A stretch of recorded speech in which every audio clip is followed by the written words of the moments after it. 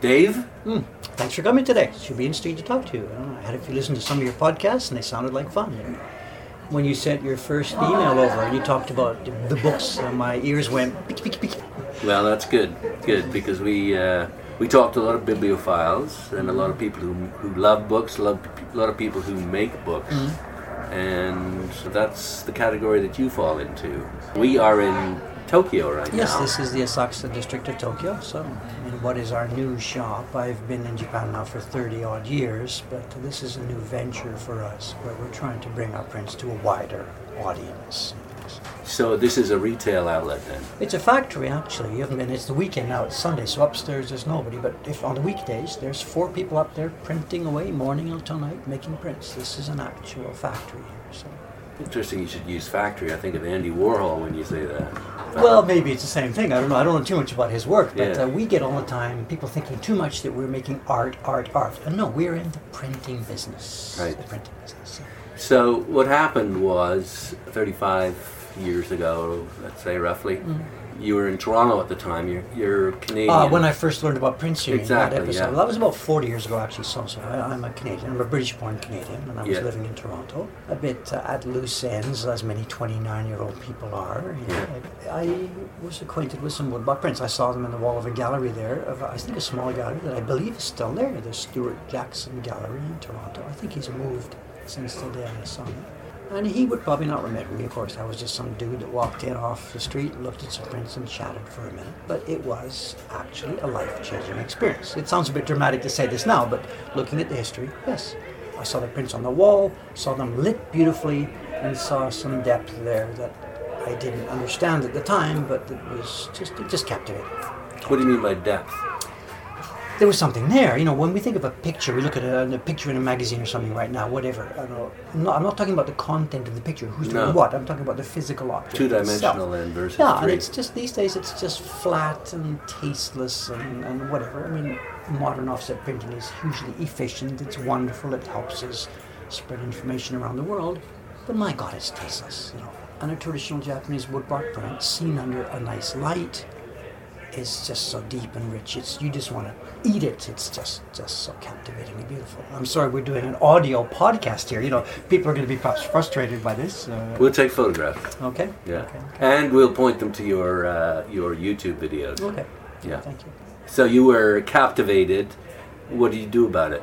Well, on that day, nothing. But the seed was planted that, you know, I'd maybe like to try making something like this. And you know, as opposed to a young Japanese person who, if they see something they want to try, their first job is, I got to go and find a sensei.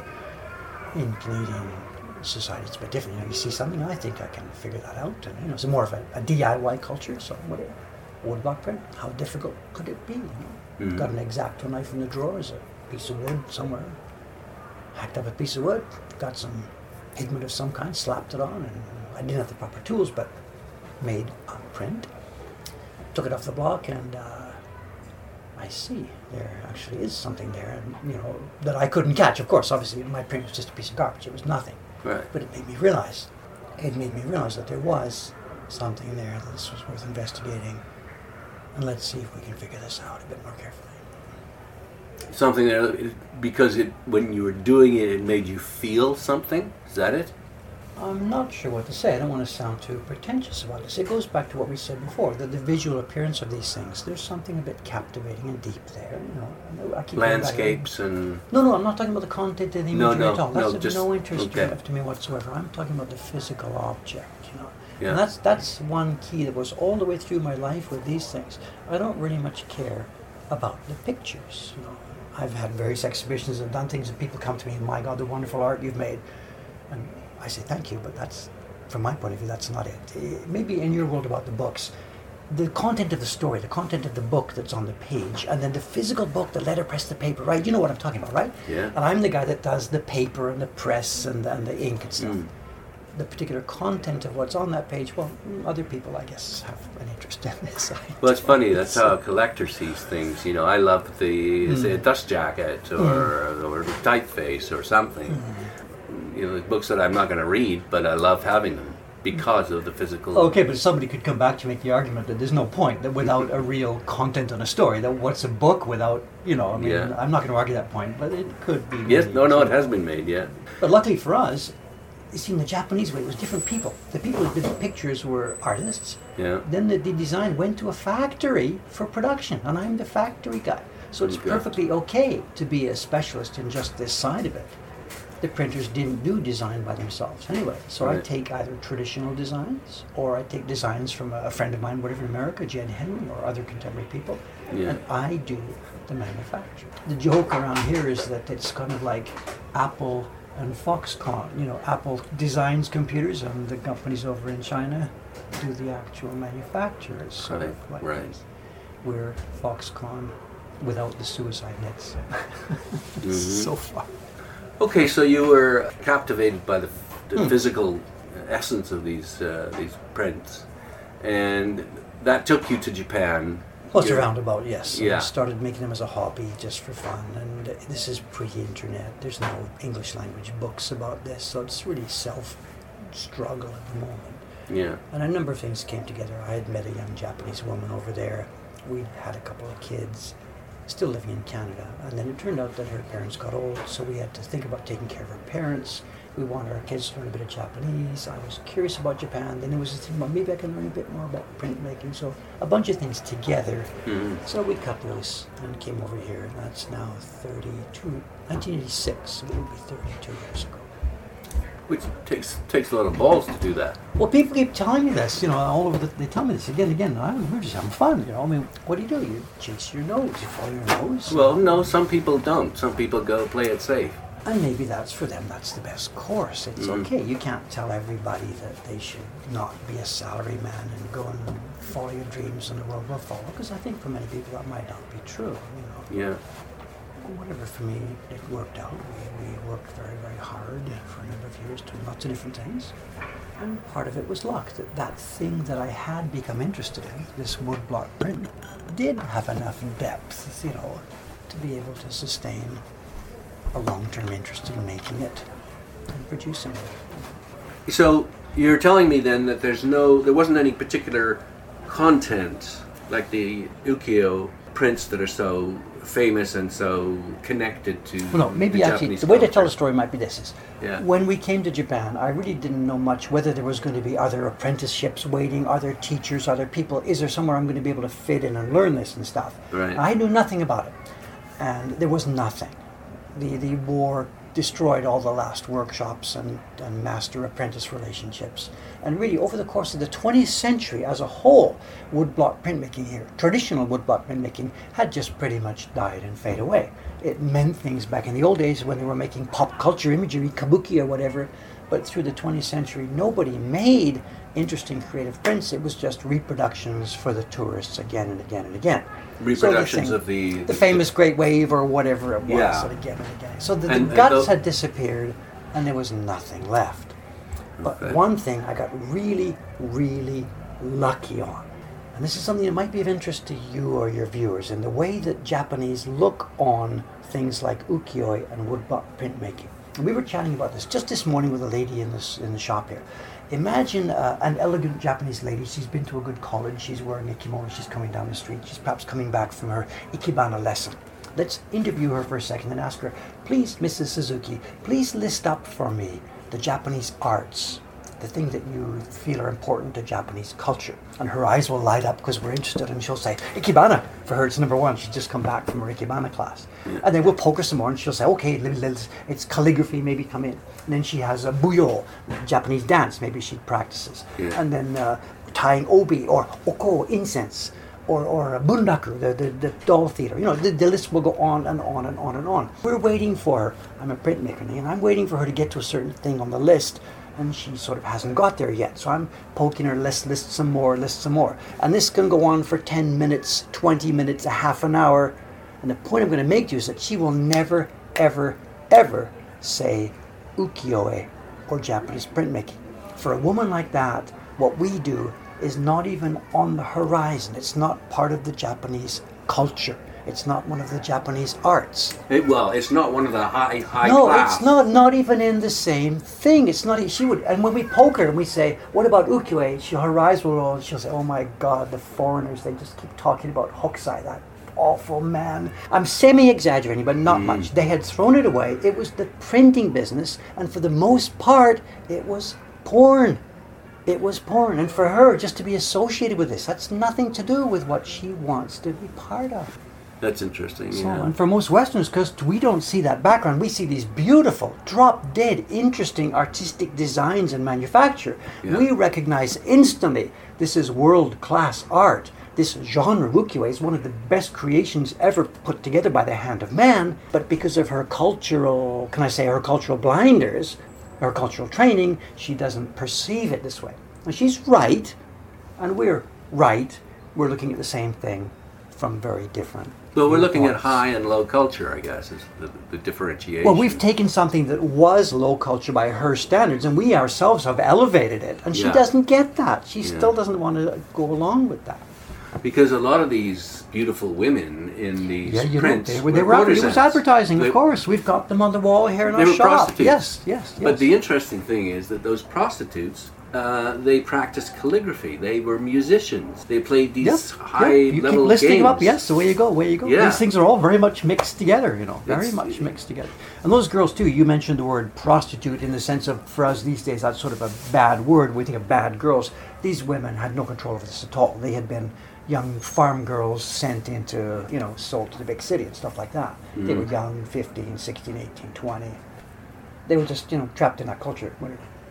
So did this ukiyo, is that what caught your eye? No, I said the content it is of didn't no matter. interest to me. Okay. It didn't matter. I don't even remember what was on the wall that day, other Right. than it looked like, we've sort of replicated that here today in our shop. We put the prints on the wall in the same way because I want people to have that same experience. What is this? My God, these are so beautiful. How do you do this? Yeah. And that happens to us now here daily. So it's these are kind of a visual version of letterpress is what they are. It's exactly Yeah. letterpress. I mean, in Yeah. your book, well, imagine there's a museum where there's just offset, and then there's one showcase where they've done the light right and you can see the book. Someone's going to stop in front of that showcase and say, "Oh my God, what is this?" Yeah. When you and I were kids, all the books were like that. We used to go and sit by the window and read them because we wanted to be able to see and touch this thing. And what we do here is letterpress, plain and simple. The washi is thick paper. We press our pigments into it with good firm pressure on a human printing press. And it's letterpress. And as such, it needs a nice environment, proper lighting. Too many bright lights shining all over erases the palpability of these things. So under nice light. Okay, I know you're not interested in content, but I think a lot of people are Of course. interested in ukiyo. So maybe if you could give us just a little bit of a background on what it is and when it was popular and why it was popular, and you're doing it now too, right? You're using some of the prints. Exactly. Yeah. Without wanting to sort of move into lecture mode here, because nobody wants that. One thing that perhaps some of the people hearing this may misunderstand is people come here always and they think this word ukiyo-e means woodblock prints. And that's sort of a first level misunderstanding, because ukiyo, the floating world, is a theme. It was behavior, it was theater, it was literary activities, it was scroll painting. It wasn't specifically woodblock prints. And you have to be careful how you describe it, because when you just straight out translate it, the floating world, you get an image of a hedonistic lifestyle where people were thinking life may end, there might be another great fire next week, we're going to lose it all anyway, so let's just party up and keep going. It's not quite that loose. It wasn't a party culture. But it was a culture that recognized that the cherry blossoms are going to fall, and that we're here for a while, and that, Carpe diem. whatever, and it wasn't a Christian society where they were looking in any way at a heaven and a hell. That wasn't in the mix at all. But if you just simply translate it as a hedonistic lifestyle, I think it gives a bit of an incorrect mood. Right. So what's the Well, difference? you mentioned yourself those men who were visiting those, shall we call them tea houses, whatever. It was a place where they had stimulating conversation. It was a good tea. The women were good dancers Cultured. and stuff like this. It was very cool. The nearest approach would be, I think, if you go back to in the 1800s in Paris, the salon culture that we read about or hear about in this, maybe earlier 1700s or 1800s. in France. Yeah. Some of the women there were offering other activities as well, but the men who went to those salons were interested in very cultured activities. Yeah. It was. And so the subject matter was, as we were discussing, it's often courtesans, landscapes, theater. There were 3 or 4 major characteristics, Yeah. yes. So beautiful women, courtesans, travel was one of it, kabuki theater. They were maybe the main 3, bang, bang, bang. And simply put, we can use the word pop culture. I mean, nobody used that term that day, but it was the culture of the people of the day. There were other people over in the Imperial Palace doing carefully thought out poetry and stuff, but this was what the people of the town were looking at and talking about and doing. Mm-hmm. And these prints and books reflected the desires of the masses, reflected the, And so you said that these were done by printers who could make a buck at it, right? Because there was a massive printing business. Right. The people who have researched this and who know the facts and figures would probably tell you the book printing business in Edo, Tokyo, through the 1800s was far and away bigger than anywhere else in the world. It was a massive, massive. Dozens of writers, dozens of artists and illustrators, hundreds of workshops making the book, and everybody was literate and everybody read this stuff. Have you seen any books from that period? I have. I brought some here to show you. Again, on the podcast, I'm not sure what to say. I'll photograph them. So Yeah. they are an astonishing treat. And there's so many things that Westerners are surprised when they see these. We know about the history of somebody like Charles Dickens, who put out his books and stories in serial form. Yeah, I'm not sure if he was a pioneer of this or whatever. Right. He'd put out a story, part 1, and at the end of it you would get to a cliffhanger. These were exactly the same. They came like this in 2 parts, and this is volume 6 of what would have been a 50 or 60 or 70 part series. They kept going as long as people kept buying them. Mm-hmm. And every one of them, absolutely, you get to the last page, I can't read this specialized calligraphy, you get to the last page and they're all exactly the same. With one bound, he was by her side, he raised his knife, the dagger shone in the moonlight, and come back 2 weeks from now. The sequel. Did you say cliffhanger? And they are cliffhangers. These guys maybe pioneered that idea, whatever. Right. And they sold them in the tens of thousands of copies. People bought them in the bookshops, put them into a little bookshelf on their back, went round town renting them out. And every Thursday at 10 o'clock, the guy would come down this street, ring his little bell, and people would know here he is. And they can borrow it and put back the next one and pay him his fee. And they knew they had to finish it by next Tuesday at 10 o'clock when he came round again with the next part. And in the meantime, the guys are carving it and printing it. That sounds a lot like people in America waiting, in Boston at the docks for the next installation of Dickens. From England, you mean? Yeah. These look a little bit like the penguin, the skinny little penguin. Yeah, books I get that, you. But they're charming. Hugely consumable. They're wonderfully charming. Yeah. And again, the stuff that makes no sense for me to talk about on a podcast. But can I tell you this one little story? You can take pictures and show people. Yeah. Let's find an example here. I'm going to have my glasses on. You know, Japanese reads top to bottom and right to left. Now what they've done with a book like this is they've mixed illustration and text. So sometimes when you look at it, it's a bit difficult. It's not a block page of text. Yeah. Now can we see this here? Given that we're starting at the top and writing down, you'd see the person would read this section here. You would keep reading across. Now where do you go next? Because there's all kinds of scrambled bits of text mixed in with the pictures. See the little symbol there? Okay. Do you look somewhere else on the page and see the symbol here? Right. Okay, you can follow this now without me telling you where to go. You go down here. You know what we're going to do now. Yeah. Where is that little triangle? To see where the text... Oh, there it is. Continues underneath the guy's kimono. Through to the next, and that's the way you go around the page. Isn't that They're cool? so much fun. So much fun. Normal Japanese people now can't read this. The language has changed enough over the past couple hundred years. It's changed quite a lot. If somebody heard this, read to them, they would be able to understand the story, but the lettering that's used is different from what was common in those days. And where did you get these from? We sell them. It's our shop. No, I know, but where did you find them? They're not rare. They're all over the place. They were made in such huge quantities. We go to the dealer auctions and buy these things. Okay. So if a book lover is coming to Japan, this might be a cool little thing for them to try and search out. We're not here to sell my stuff, I'm sorry, but these but I'm saying we could do it. The shop you went to today, Harashobo, they've got these things. They're all places. Just ask him and he'll bring them. So you could go to secondhand bookstores and find them. Yep, there's 3 or 4 places. Yamada Shoten, Harashobo, Toshinsai, we've got a few. Yep. What about are there open air book markets and places like that you could get them for a really good deal? I don't know.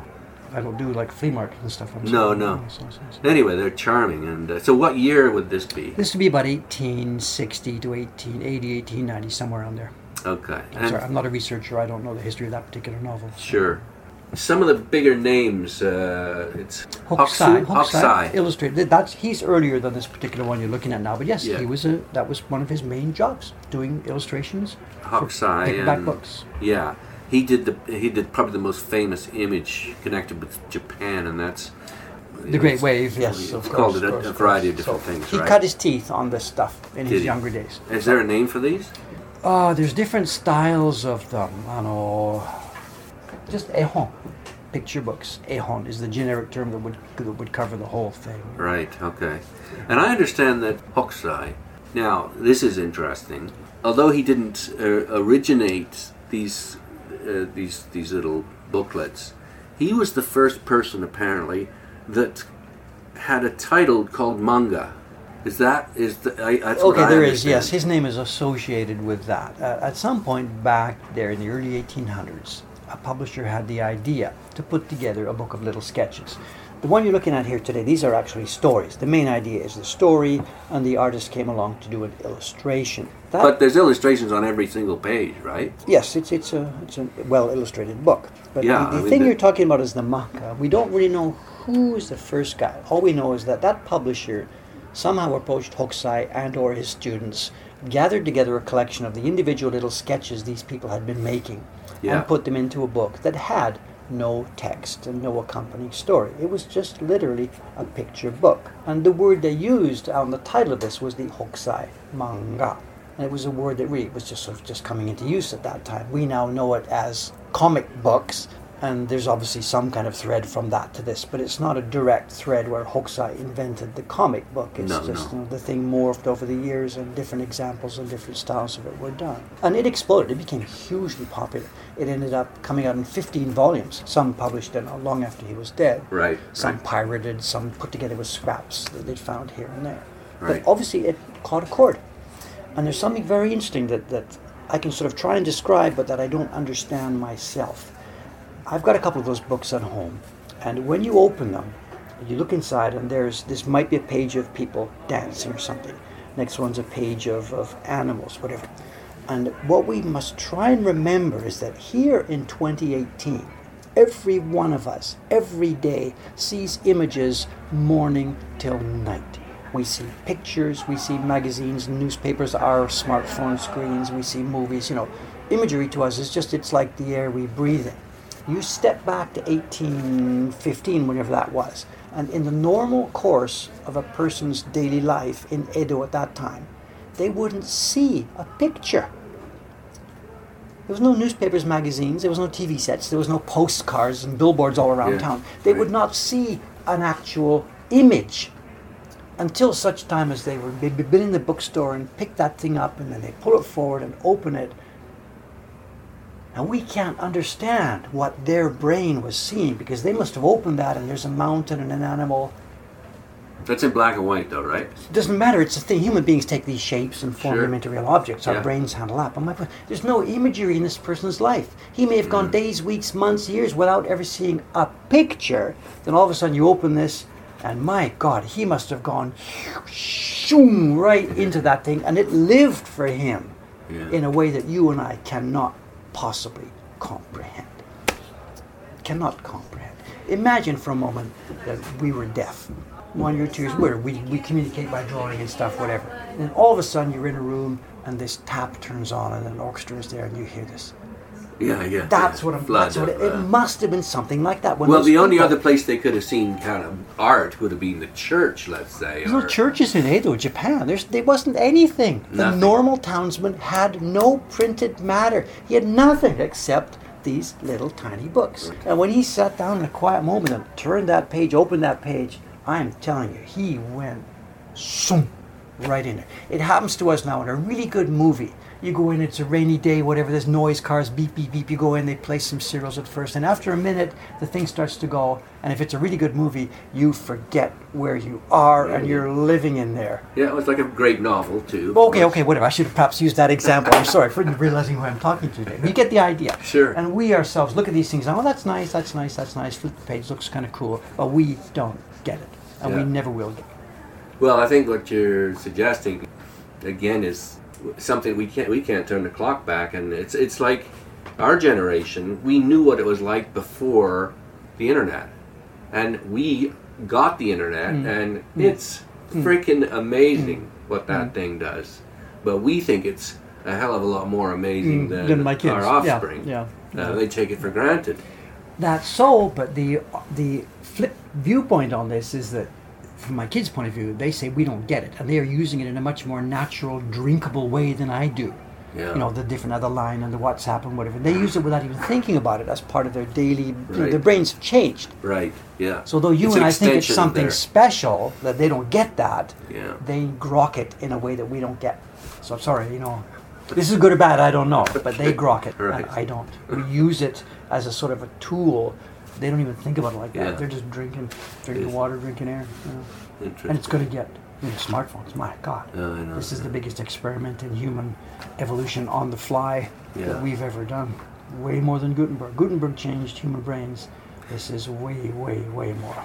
Yeah. We all know that.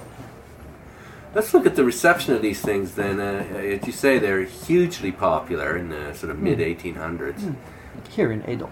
So. Yes. Now, Ikkeo prints were popular in Europe at when would that be, the late 1800s? The Westerners came here, 1853? Was that Perry's Black Ships, whatever? So from around the middle of the 1800s, stuff started to leave this country big time and go over there. And the Westerners saw these same things, and as we touched on earlier, they saw them in a different way than the Japanese saw them. And this is perhaps a sort of an of-course moment.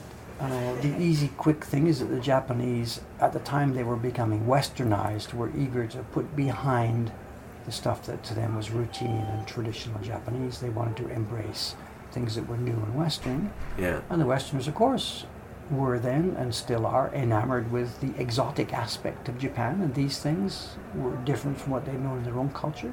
Even though they were considered low culture in Japan. It wasn't, the Westerners didn't know that, didn't care. They just admired the artistry. Sure. Took them for face value. But it's actually turned out for the better, because if the Westerners hadn't done that, and hadn't taken those over to all these safe havens, the Boston Museum of Fine Arts, the British Museum, blah, blah, blah, blah, blah. Yeah. If they hadn't done that, those things would have been all tossed out on the trash heap. So this is not some vicious act of cultural appropriation like the Elgin marbles and they're going to want to take it back and stuff like that. That's not the case here at all. Japan had voluntarily said, that stuff, who cares about that stuff? And the Westerns just said, that's okay, I'm going to pick that up. If you're okay, sure, take it away. And it's happening right now. This is super funny. You can think of us. I want to go into a bookstore now and look at an Utamaro print from 1790, whatever. They're all gone. They're in the museums, they're in the collections. But those early Westerners could pick them up for a nickel or whatever, because the Japanese had thrown them away. So we're thinking, I want to go back in time. Give me a time machine just with a little bit of money in my pocket and I can amass this wonderful collection. Now, we all know there's no time machine. We can't do that. But the same thing is happening. I'm going to show you a print in a minute. It's from the Meiji era. The era when the printing presses were coming in. Can I stop me and go and get it? Sure, yeah.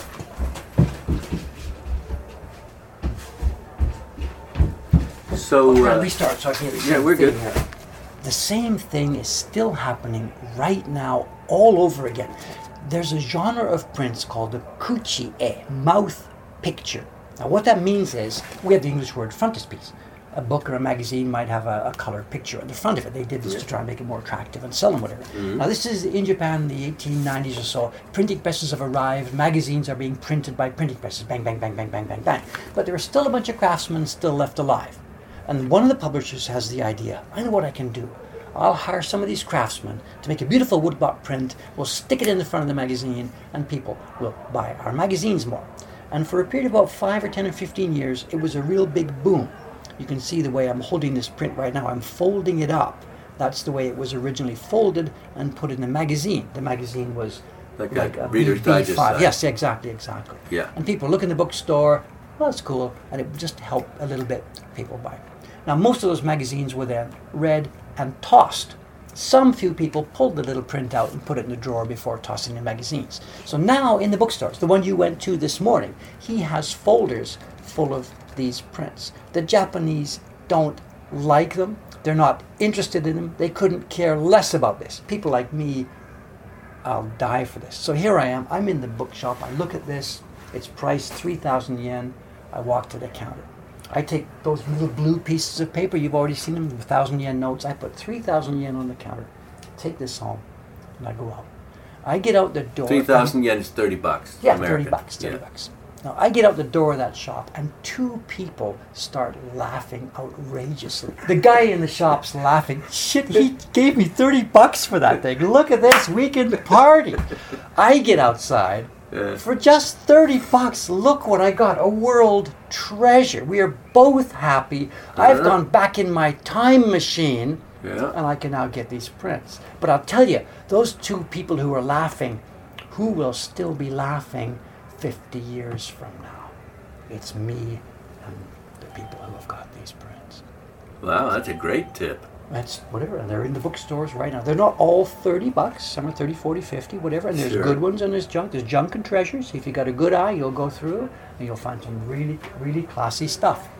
There's some junk. Some of them were poorly printed, but they're out there. And the Japanese, one, don't even know about them, and two, if you do tell them about them, they'll say, "Yeah." And your point was. So how can you tell it's a good one? Well, again, go back to what I said when you first came in there 1 minute ago. I don't care about the story. I care about the technical. I'm looking at the technical aspects of this. How beautifully it's carved, how beautifully it's printed, things like this. How do I tell it's been beautifully carved and printed? Well, I'm not sure what to say here. I mean, I'm looking at it with 40 years of experience. Exactly, we're talking about beautiful lines, not, you could imagine misregistration here with the colors not fitting within the lines and stuff like that. I don't have a bad example to show you. I'm sorry. I just have nice ones. But if you don't care, if you can't tell, then it doesn't matter to you, does it? If you love it, and it's your eye basically. It's kind of straight, smooth. Well, what is this anyway? Is this offset printing or what is it? No, this is a woodblock print. It is a woodblock print. What heresy are you talking here, sir? Look. Here's the block. Because that's a print from the Meiji time. It dates from about 1895. Right. I have made my own reproduction of it. You can tell the difference. It's on brand new, fresh, clean paper. And here's the woodblock. You can shoot pictures of these later. You can see the way it works. A piece of wood has the pattern placed on it. You carve away. It's the old Michelangelo story. People said, how do you make that beautiful statue? He says, carve away everything that doesn't look like a horse or whatever. We carve away everything that is not those lines, leaving the lines. And you can see how this works. Pigment on there, press it on, and bang, off it comes. It's really printing. is. You know how beautiful. printing works. And just the lovely expression on her face, too. Well, content. Tell him about content. Well, that's important to some extent. Pulling the leg. I know. No, that's a great tip. And I like to find things like this, is for if you're traveling somewhere and you're a book collector and you obviously you don't read Japanese, but this is something that you could go into these bookstores for and find. Of course. Make a note. Kuchi-e. E is picture. Right? We had ukiyo-e, ukiyo pictures. This is kuchi-e, mouth picture. Mouth being the front of the magazine. Kuchi-e. Kuchi-e. You could ask for this. You go back to that place you were there this morning, go and ask. He'll bring you a folder from the back, open it up, and wait. And you're saying these babies will wait, be a I'm good not investment. Oh, no, wait. The last thing you want to do is come to a woodblock printmaker for investment advice. I'm not going that way. We don't care about that stuff at all here. So I'm not promising you it's going to be worth anything. My point was that beautiful prints are still available for a song because the Japanese don't care about them. Exactly. Okay, great. This is not investment advice, I'm sorry. Right, okay. Talk to your broker. No, I don't want to talk to him. Okay, so that takes us then to the 1890s. Yeah, and this is the next part of the story because, as I said already at that time, the printing presses were here. I mentioned the books. These are history. This is gone, those little books we looked at a few minutes ago. Right. The books are now printed by metal type on printing presses. They're not rotary presses. They're, early days. So the last hangover of the woodblock prints was as the frontispiece, And then bang, that's even gone too. It's just printing presses all the way down, and there's nothing left for woodblock prints but the souvenir business. Yeah. And in retrospect, the publishers all through the 20th century made a huge mistake. It's easy for me to criticize them because I'm sitting, it's hindsight. They lost touch of their roots, the point that they should be making things that people, popular culture, that everybody was interested in. They lost that, and they lost their business. And I don't know the actual numbers. From 500 workshops that were left in 1890, it went to whatever. There's 3 or 4 workshops left now. I don't know the actual These numbers. were woodcut workshops? It was the printing business. All the printing business in this vast metropolis printing all those books were made on woodblocks. There was rows and rows and rows of guys carving, printing. Right. The printing press came in, and kaboom, it was game over. Game over. Because the things we look at as being the thing that we now love and treasure, it was of no interest. They were talking about efficiency at putting information on the printed page. Yeah, mechanized and... So that's why offset printing took over in the West, of course. Okay. It's not bad, it's just that's the way things go. So it sat that way for a good part of the 20th century, you're saying? Well, the number of workshops gradually decreased because there was nobody making original, interesting work. It was just simply tourist business. And the war took care of a whole bunch of that for almost a whole generation. So a bunch of the workshops, that was it. Yeah. The workers had been conscripted, and even when they were still here, there was nobody was buying tourist woodblock prints in 1941, of course. Obviously. Okay. After the war, there was a bit of a bump in it when the Olympics came and the GI tourists were here through the occupation. There was a bit of a bump in making tourist reproductions. Of the ukiyo-e. But it's a drabble. There's a craftsmen's association here in Tokyo. I'm a member of it. They have a members list. And they print it again every year, culling out the guys who have died. And I think there's about 26 names left in it. I don't know. But that's not the final act, because that's where we come from. So that's where we So 40 years ago, you came on the scene and you were looking to learn, and you couldn't really find too I didn't know any of the stories I've just told you. I knew nothing about that. All I knew is that woodblock prints, they look cool. Maybe there's people here I could learn to do that. And then I think I probably got a bit scrambled when I told you the story earlier, the fact that I was very lucky, and then I got diverted and told you about the fact that it's not high-class art here. Right. And the reason I say that I got lucky is because of that. If you want to say learn ikebana here, what do? You choose your sensei. You go to the school, the group, the iemoto. If you want to do calligraphy, you do the same thing. If you want to do this or that, all the things I mentioned on that list. Yeah. But because woodblock printmaking and ukiyo-e is not part of that, there are no iemoto structure. There's no schools. There's no classical ways to do it. There's no teaching. You are totally free to do what you want. Japan knows I'm here doing this. They could care less. There are no barriers. There are no formal ways. There is no ladder. You have to step up 1 by 2. I get a friend of mine. He works for the Japan Times newspaper. He's here studying biwa, classical biwa. I haven't seen him in a couple of years, so I don't know the update. But last time I spoke to him, he'd been at this now. It would have been 7 years or so. He has yet to be allowed on the stage. The sensei doesn't think he's quite ready for it yet. Now, if I'd been in a situation like that, I tell you, I would have been out of there in 2 weeks. Plus, also you're paying. No, is that because it's because it's a classical art. Yes. And the same thing. And it's got all sorts of structure. It's got structure and schools and classifications and guidebooks and texts and the way we do this and tradition. And this doesn't have any of that because I got to say the same again. It was just the printing business, and nobody cared. Yeah. Okay. So you gradually learned the craft, I mucked around looking at getting a chance to visit a couple of the guys who were doing it, learning a little bit from them, a little bit not from them. And one thing again I lucked into, which again I didn't understand at the beginning, is how degraded the woodblock printmaking technology had become through the 20th century.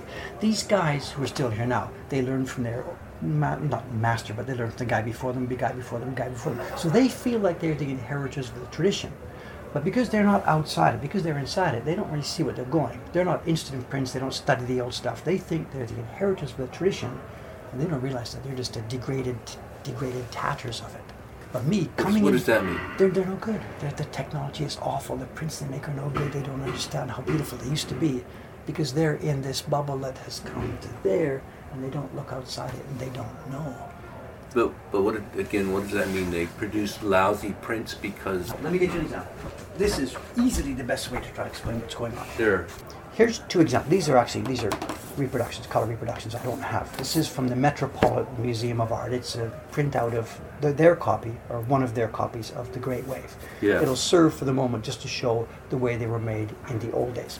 This other print I have with me here, this is something sold by another shop down the street here. Okay. It's the same Great Wave. See from a distance, whatever, here we are. Yeah. Now the Met copy, when we look at it, we can see that all the lines in it are actually, it looks like calligraphy. Someone who knows calligraphy could recognize this is all done by a brush. It's not a pen, and everything has strokes. It's not readable lettering, A-E-U-A-O, it's waves, but it was done by a brush. And the carver of the day took that brush stroked work from the famous Hokusai, and he carved as best he could brush strokes with taste and energy and vividness. His job was to reproduce those brush strokes in multiple copies. That was his job. With the same attention that one might give to calligraphy. That was his job, to make it look like a real calligraphy, even though he was using a steel brush, the iron brush, whatever. And they were so good at it, people think, oh my God, this is drawn, right? No, it's a woodblock print, but that was how good they were. Yeah. The carvers. Now the printers, because this was just being slammed off, and tossed out into the streets, the printers were careless. Look at the brush strokes. Brush, rush, rush, pick another one. Brush, rush, rush, quick, another one. Brush, brush, rush, pick another one. Speed was their forte, because this wasn't art. Okay, there's example one, the old one. Beautifully carved, quite carelessly printed. We now jump ahead to 2015. You're probably not a calligrapher, but if I compare those two side by side, what do you think about this person's version of those brushstrokes? It's a parody. It's a tragedy. It's a travesty. This carver couldn't care less. He knows the people who are going to see it couldn't care less. He's not going to take the time and trouble to do that. He's just going to X, Y, He's not going to replicate it. It's a parody. He can't do it anymore. It's an adaptation rather than a direct translation. It's not even close, but whatever word you want to use. But the printing, look at this, the smooth, clean printing. Yeah, it's much more... Because these guys know this is going to be art to hang on a wall. Right. So in the old one, the carving was masterful, the printing was careless. In the new one, the carvers have totally lost the thread, and the printers are doing something that's not so bad. Isn't that interesting? Yeah. Look at that silly-looking image in the sky there. It's like a ghost. It looks like a ghost. So my point was, without wanting to get in trouble here, the current workers, they actually don't know this because they don't study the old ones. They're not interested. Me, I come in here not knowing any of this. When I came here, I didn't know any of this. Right. I have no teacher. There's no teaching. So what do? I go to Jimbocho, that same shop you went to this morning. I buy a bunch of prints. I look at this. How do they do that? Let's try this. Oop, that's not it. No, let's see. Let's try again. How do they do that? Those prints and books were my teachers. And you followed them religiously. I'm trying to. We're in a different era. The era is different. The wood is different. The paper is different. I can't. No, but your objective was to pay homage to the original. I'm just trying to do a good job. It's but you wanted to replicate this as close as you possibly could. I want to make prints that are as good as the old ones. Yes. So. But it's not homage or anything. I just want it's ego. We all want to kick ass. We all, you want to make the best podcasts on the planet. You want to find good people to tell good stories and say, man, that's a good one. People are going to love listening to this, right? We want to kick ass in the good sense of doing our job well. Yeah. That's all. Okay. That's all. And luckily, I've stumbled into a field where, one, nobody else is doing it. Two, nobody else even knows what. Because I've been in here 30, 35, 40 years. I now grok this to a way that very few other people actually do, just by virtue of having done this for such a long time. Right. And there's no competition. Nobody else. I don't know why. Foreigners come here, they do karate, they do judo, they do this and that. They line up to get on the airplane to come over and do all these things. I said the guy was pricing biwa. He's got a dozen compatriots. Nobody else has done what I do, who wants to come and learn the technology of woodblock printmaking. Other people come here to make woodblock prints. They are artists. They design, they cut some rough shapes on wood, and they make a kind of a print. Yeah. They do it the modern way, where the same guy does designing and cutting and printing. And because they're not trained craftsmen, it's sort of a bit of a messy job. It may have very high art value, stupendously interesting art. I'm not trying to diss them. I'm just saying it's a different creature. But to me, there's so much depth in this technique and technology. I mean, all over the world where you're from, right? There's so many people doing letterpress printing. You probably do every back lane, and some guy's got an old Albion press, and he's found these cases full of type. There's a real hunger for that. Yeah, all people do it. Why am I the only one here doing this? I don't get it. It's not like I've put up barriers. You don't want to invite competition or whatever. We make YouTube videos, come in, show. It's not like we're hiding everything. My God, I'm the exact opposite. I'm showing as much as possible how to do this. Well, speaking of popular culture, what you've done that's fascinating is you've taken today's popular culture. The new stuff we're making, yes. And you've adapted it to the traditional wood engraving. We've brought it full circle. We're doing the same technology, and we've now made real, true pop culture that's interesting to people these days. It's the video game characters you're talking about. And that's the prints right. we made. So can you tell us video characters? Who? Well, I'm not supposed to use trademark names because this is all parody, and the companies who own those trademarks do know about us, and we've had them in here talking to us. We're unlicensed, eh? We're unlicensed, right. So it's a don't ask, don't tell kind of situation. Okay. We parody the characters in taste and mood and feel, but you can't use trademarked terminology and things like that. Understood. Okay. Anyway, the point being, we take famous video characters, the guy who drives little carts around town, whatever, move him back 200 years into an ukiyo-e sort of style and feeling and mood, cut it and print it, make beautiful woodblock prints of this, and young people all over the planet have gone nuts for this and are collecting it. They can't appreciate the feel and touch of it. This is what happens. We've got some that are pretty expensive, but we've also got a bunch of them now. We're trying to keep our young carvers with work to be doing for training. So we've made a bunch of quite simple designs based on these video character parodies. Yeah. And they've got a lot of white empty space in them. They're cool and clean. And they're very inexpensive, so they're bought by young people. And what happens again and again and again, the people buy them from us, not because they're collecting woodblock prints. They want that image. They want the content. They want the content. Yes, I'm with you. I'm laughing as I say this. They want the content. They open it up. We've got a little instruction book, how to do it, put in your desk with a nice light. And then at that moment, they see, holy beep. And they look what I got. And it goes around and around and around. So I'm not being this is not a subterfuge. It's just, this is the way things are working as a double bonus for us. We didn't plan this. We didn't think anything about this. And the fact, the bad part of the story is when this idea came to us, it wasn't my idea. It came to me in an email one day from the guy who's designing these, Jed Henry. Mr. Bull, he looked up, Googled my website. Mr. Bull, I have a wonderful idea. I need your help to do the making. I'll supply the images. I forget the words. He said, we're going to steal Nintendo's characters and we're going to do this, blah, blah, blah, blah, blah, blah, blah. And I turned him down. Turned him down flat. I do not want legal trouble. I got no money to do this, blah, blah, blah. And he pushed back and I said no. And he pushed back and I said no. And long story short, he convinced me to do it. I couldn't afford to make the first ones. It's quite expensive to make the first ones we were doing. So I said, have you got the money to sponsor this? He said, no, I don't need money. Yeah. So I'm like, we've come this far. What are you doing? I have no money. You have no money. What are you going to do? He says, we'll just go to Kickstarter. And this is like 7 years ago. I didn't know. I was like, kick what? Kick what? And he says, oh my God, you don't get it, do you? He explains Kickstarter. And anyway, long story short, we do a Kickstarter campaign in 2012.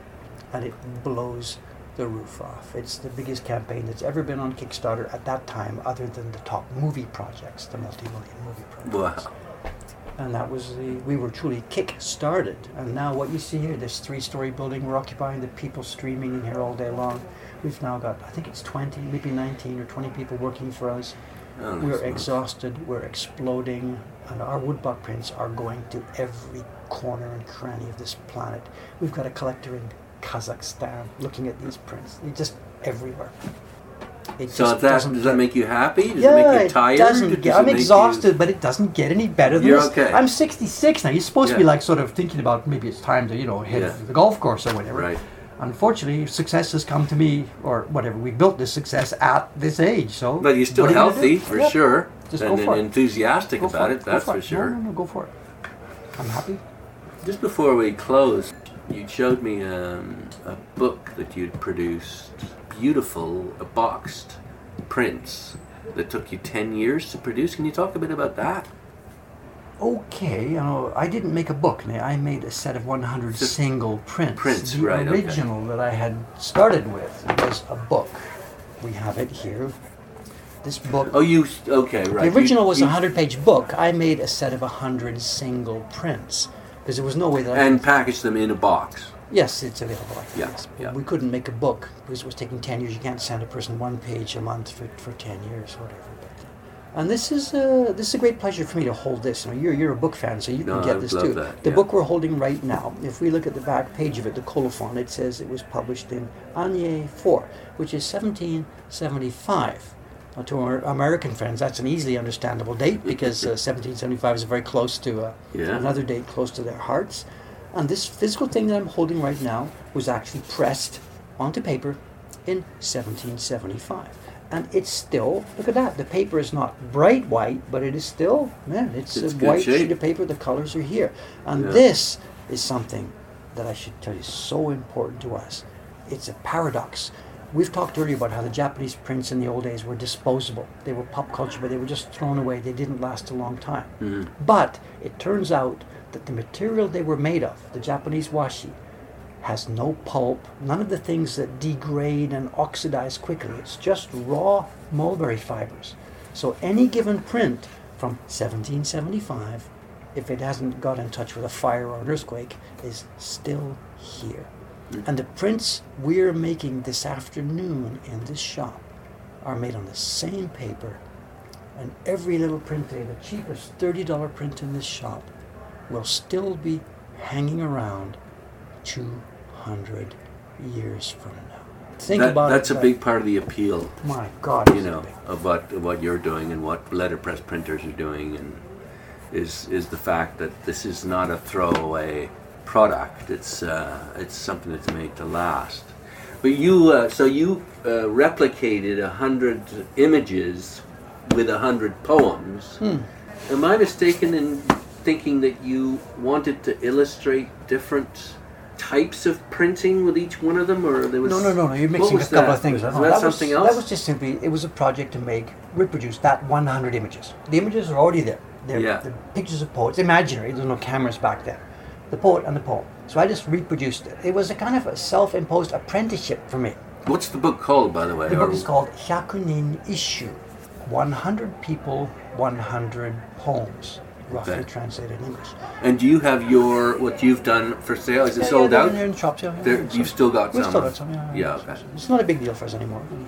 Yeah. We've gone on to much other things. But this thing, I could mention too, this is a very important part of Japanese literary culture. You know, we haven't talked about the content here so much, but actually, I hadn't realized when I started this. I'm scared to talk about content now. It's okay.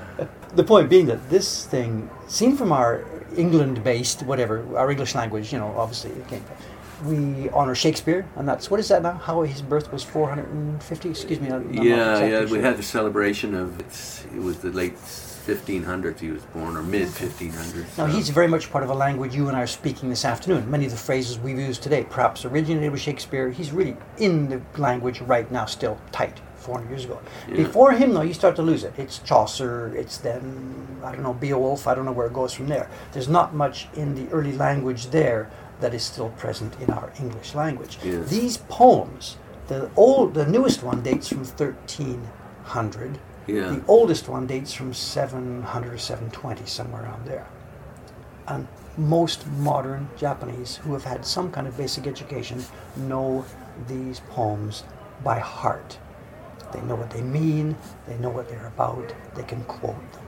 Is this old Japanese? Because you told me that the language had changed. Don't confuse the words, the sound of the words, and the writing. Japanese is written with kana characters, with borrowed Chinese characters, with borrowed English characters for the word baseball. But the spoken language, it's evolved over the years. But if we were speaking to a person from the Heian era, we could understand each other. Okay. If we were speaking to a person, if somebody would sit here and read us this content of this Edo book we were looking at, we would understand the story. But the written form has changed quite a bit over the past, since the war. It's been greatly simplified. So people now cannot read this stuff anymore due to the simplification that's taken place. Okay. But the language itself, it's much more stable.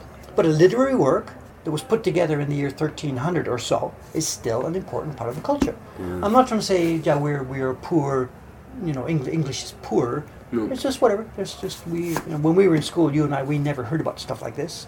It was just Shakespeare or nothing. But there are other cultures in the world that really do have a lot of other interesting stuff that's out there, and it's good fun. And what's impressive is that it's still current. It's still known, recited. I guess. Just finally, then, this other project you were working on, because I was really interested in that. You were illustrating the different types of print techniques in this project that you did. Okay. I don't have that with me here to show it to you. Yes, I did a year and a half of making a print each month with the idea to try and show why the Japanese print is beautiful. I think we called it the beauty of the Japanese print. Oh no, the mystique of the Japanese print. Yeah. Sorry, it's fading into the past now. Whatever. Have you got any of those for sale anymore? No, we don't. I saw what I got. And the problem now is that the printers we're training here in my workshop here are not yet good enough to print all the blocks that I myself have created over the years. Okay. So you're here a bit too early. Come back in a few more years and we'll probably have some of those in here Okay. if our young printers have climbed up high enough to reach that level. So is there anything left to achieve for you? Yes, it's a very important point. I know we touched on this a little bit earlier in our conversation where we talked about those Kuchie prints. The printing presses had arrived in Japan, taken away most of the easy work. And what had happened was a typical workshop back in the Edo or Meiji time. The kid comes in for the first day. He doesn't have any training. What does he do? He prints food wrappers, a little one-color food wrapper for the onigiri shop down the street. Then after he's been doing it a little while, he gets a little better. They're going to crank him up a little bit. He can do two-color wrappers for the books that were going to be sold. Whatever. There was a ladder of different kinds of work. The top guys were doing this delicate Utamaro, beautiful Bijin ukiyo-e pictures, and the bottom level was doing food wrappers, and all the way up there was work of all kinds, because it was the printing business in Edo. Now, in the late 1800s, early 1900s, in come the printing presses, and they destroy all the bottom level work, because nobody's going to pay for hand printing for food wrappers anymore. Bang! So what happened? All of a sudden, within the space of 10, 15, 20 years, the guts was ripped out of the printing business. The top guys were still there because the tourists still wanted to buy Utamaro prints, but there was no work for apprentices. So that's what killed it. There was no work for apprentices. All you've got left, you don't have level 1, 2, 3, 4, 5, 6, 7. All you've got left is level 8 and 9. You can't run a workshop that way. Hi kid, jump. How high can you jump? Can you jump to level 8? You can't do that.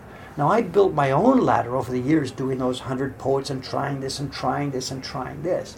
So what we're trying to do here now is we're trying to replicate, rebuild a ladder where young printers and young carvers have simple work they can do on day one, and then something a bit more difficult after 6 months, and then you see where we're going, up and up and up. Now we're not there yet. I've got lots of blocks that I carved that are too difficult for these people, but bit by bit by bit, we're trying to recreate that ladder so that the people who come to work for me here have a future and have a climb. And so far so good. And thanks to the popularity of those video game characters and the popularity of YouTube and the help we get from social media, YouTube specifically, those things all mixed together have helped me put this together. So you're recreating an old workshop then? No, we're creating a new workshop, but okay, whatever, how we use the word. Traditional. Because without a ladder of accomplishment, Yeah. it's not going to happen. No, you're going to leave quite a legacy then. If it works out, the main problem here is it's still too much a key man business. If I had a stroke tonight, we're done because we're not there yet. And I'm trying as much as I can to delegate this, to train these people, to pass the knowledge around to everybody in this building so that when I do check out tomorrow or 30 years from now, whichever it's going to be, they'll have a chance to keep going. That's wonderful. Well, thanks very much for talking. No, thanks for taking the trouble to come. I've rambled a bit. I'm sorry. It always does seem to go this way. But no, I think we've produced a really good podcast here. Okay, thank you very much. Good. Now let's take some good pictures so that people can see what this is all about, right? Okay, great. Okay. Let's do that. Bye for now.